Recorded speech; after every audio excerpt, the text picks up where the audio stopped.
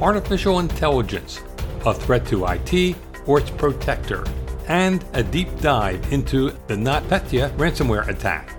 These stories and more coming up in the ISMG Security Report.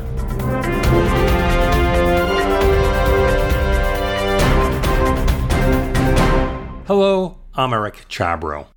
In the past few years, artificial intelligence, or AI, has taken a big leap. What was once in the realm of science fiction has become day-to-day reality. That's Charlie Rose introducing a 60 Minutes segment this past week on artificial intelligence. AI has been getting a lot of exposure recently. News stories on AI seem to be popping up everywhere, where most of the attention on AI has zeroed in on advances in areas such as driverless cars, or, as in the 60 Minutes episode, cancer diagnosis. Artificial intelligence is and will have an impact on information security and risk analysis as well. It's basically security is getting smarter. Machine learning, artificial intelligence is very much changing the landscape.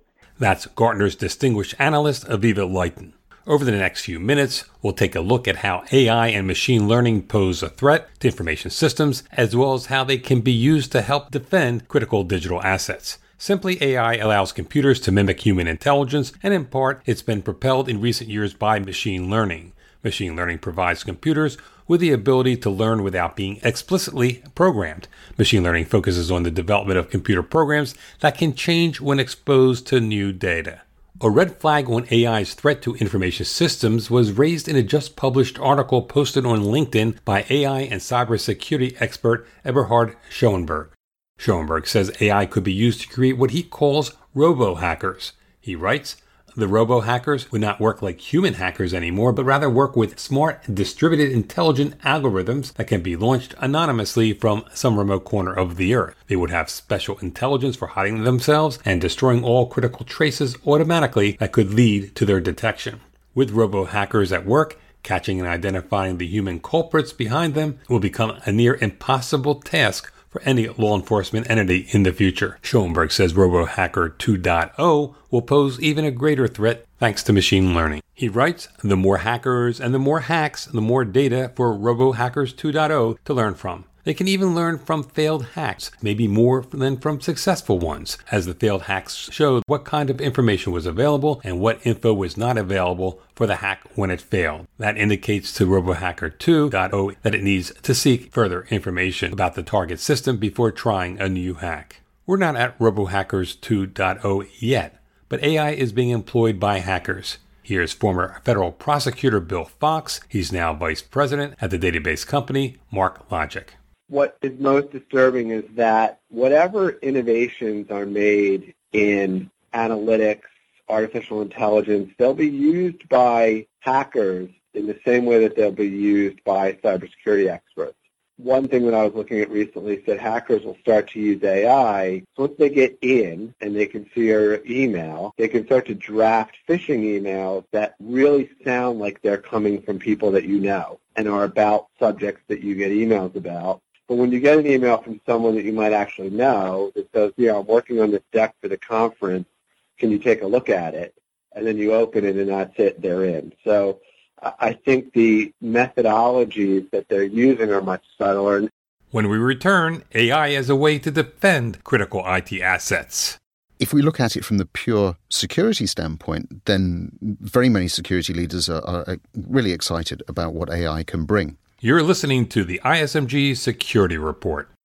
ISMG's Global Summit Series will be taking place at the Marriott Marquis in New York on August 8th and 9th. Learn more about what to do in the wake of WannaCry. Hear from subject matter experts on ransomware, endpoint detection, malware, and more. Visit events.ismg.io and register today.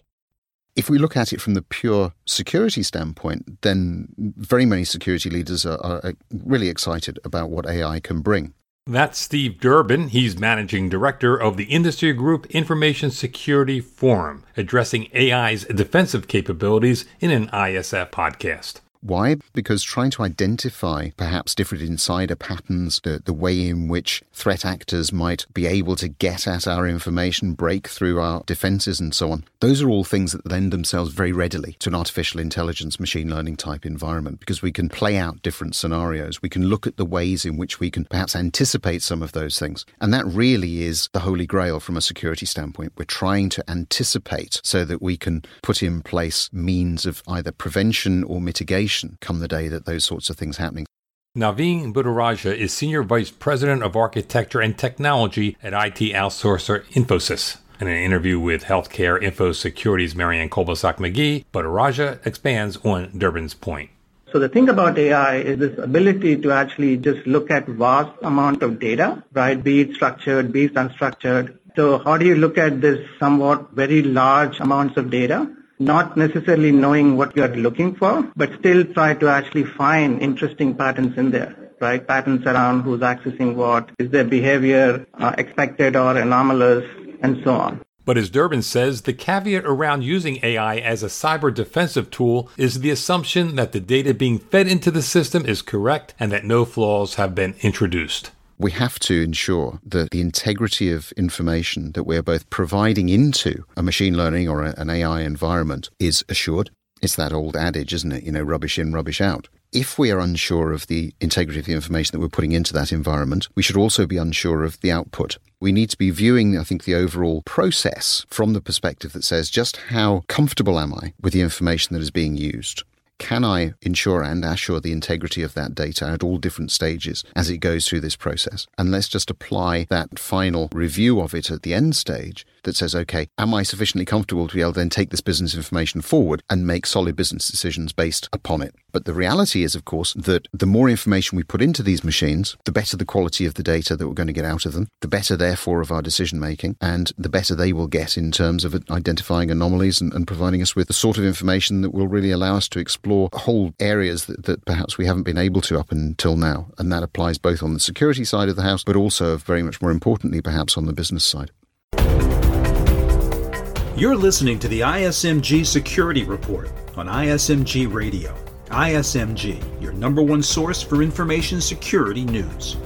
The latest ransomware that's plaguing companies around the globe is having a branding problem. Some experts call it Petya because it's based on the malware first seen in 2016. But the latest version is a variant of Petya, so some are calling it not Petya. Still, others have given it the moniker GoldenEye, sort of Petya, Petna, Xpetter, and my favorite, Netya. Regardless of the name, I'll use NotPetya in this report. The ransomware, if that's really what it is, continues to spread havoc worldwide. NotPetya surfaced this past week, a month and a half after the WannaCry ransomware attack struck. WannaCry froze 230,000 computers in more than 150 countries. Some security experts tied the WannaCry hackers to North Korea, and according to one report, those hackers received more than $130,000 from victims to unfreeze their computers. NotPetya in some respects is nothing like WannaCry. True, like WannaCry, it froze victims' computers. Here's ISMG Security and Technology Editor Jeremy Kirk. This sort of attack that has a lot of sort of odd things, it doesn't appear to be aimed at making money. It's made a lot of mistakes in the payment structure. Sort of indicates that maybe somebody is testing out something else or merely trying to do a show of force, really, of what they can do. Some experts have been saying that this appears to be aimed at wreaking destruction on computers, with the ransomware just sort of a distraction and perhaps something that's designed to generate media attention. Security experts recommend that to prevent being victimized by ransomware, operating systems must be patched. In WannaCry and NotPetya, that would be Microsoft Windows. But that's easier said than done. Chris Busey is Chief Information Security Officer of the state government in Minnesota. And after the NotPetya attack, he tweeted, "Just patch seems to be the theme yet again. But what sounds simple is not always the case in complex environments with lots of legacy." And though patching vulnerable operating systems does reduce the risk of being victimized by ransomware, that wasn't necessarily the case with NotPetya. Blame Server Message Block, also known as SMB. SMB operates as an application layer network protocol. It's mainly used for providing shared access to files, printers and serial ports, and various other communications nodes on an internal network. In NotPetya, The hackers exploited a flaw in SMB. Here's Data Breach Today editor Matt Schwartz. Once you know the flaw, you can design your own attack tool to target that flaw. And that's what attackers have done with the NotPetya ransomware outbreak. The way that you exploit the flaw is by sending a maliciously crafted packet to a computer connected to the internet that has SMB version 1 running on it. Here's Todd Beardsley of Rapid7. Really, any SMB is bad news on the internet. The internet is designed for literally everyone to connect to literally everyone else. Exposing SMB is to the internet, we kind of draw this line in the sand where that is just a bad idea. Even if you have all the authentication in the world, even if you have all the cryptography in the world, SMB is just not appropriate for the internet. Unfortunately, with the recent NotPetya ransomware outbreak, it not only exploited SMB via the internet to get into networks, but once it was on an infected PC, it could then start island hopping. It could start going from PC to PC using tools and functionality built into Microsoft Windows. So it was a bit more complex, complicated than the WannaCry ransomware was. As the week draws to an end, damage from NotPetya is still being assessed. NotPetya locked thousands of computers, shuttering ports, factories, and offices in an estimated 60 countries. Finally, Kaspersky Lab. Can the Russian security software provider be trusted? A group of U.S. lawmakers doesn't think so. The Senate Armed Services Committee this week, in a funding bill, voted to prohibit the Defense Department from using software platforms developed by Kaspersky Lab due to reports that the Moscow company might be vulnerable to Russian government influence. Senator Jeanne Shaheen sponsored the provision and says a consensus is building in the U.S. government that Kaspersky Lab cannot be trusted to protect critical infrastructure, particularly computer systems vital to our nation's security. Kaspersky's trustworthiness came up at a Senate Intelligence Committee hearing last month when top U.S. security leaders responded to a question whether they'd be comfortable using Kaspersky products. Each responded no. Here's FBI Acting Director Andrew McCabe, followed by Senator Marco Rubio and National Intelligence Director Dan Coates. Very concerned about it, sir, and we are focused on it closely. Would any of you be comfortable with the Kaspersky Lab software on your computers?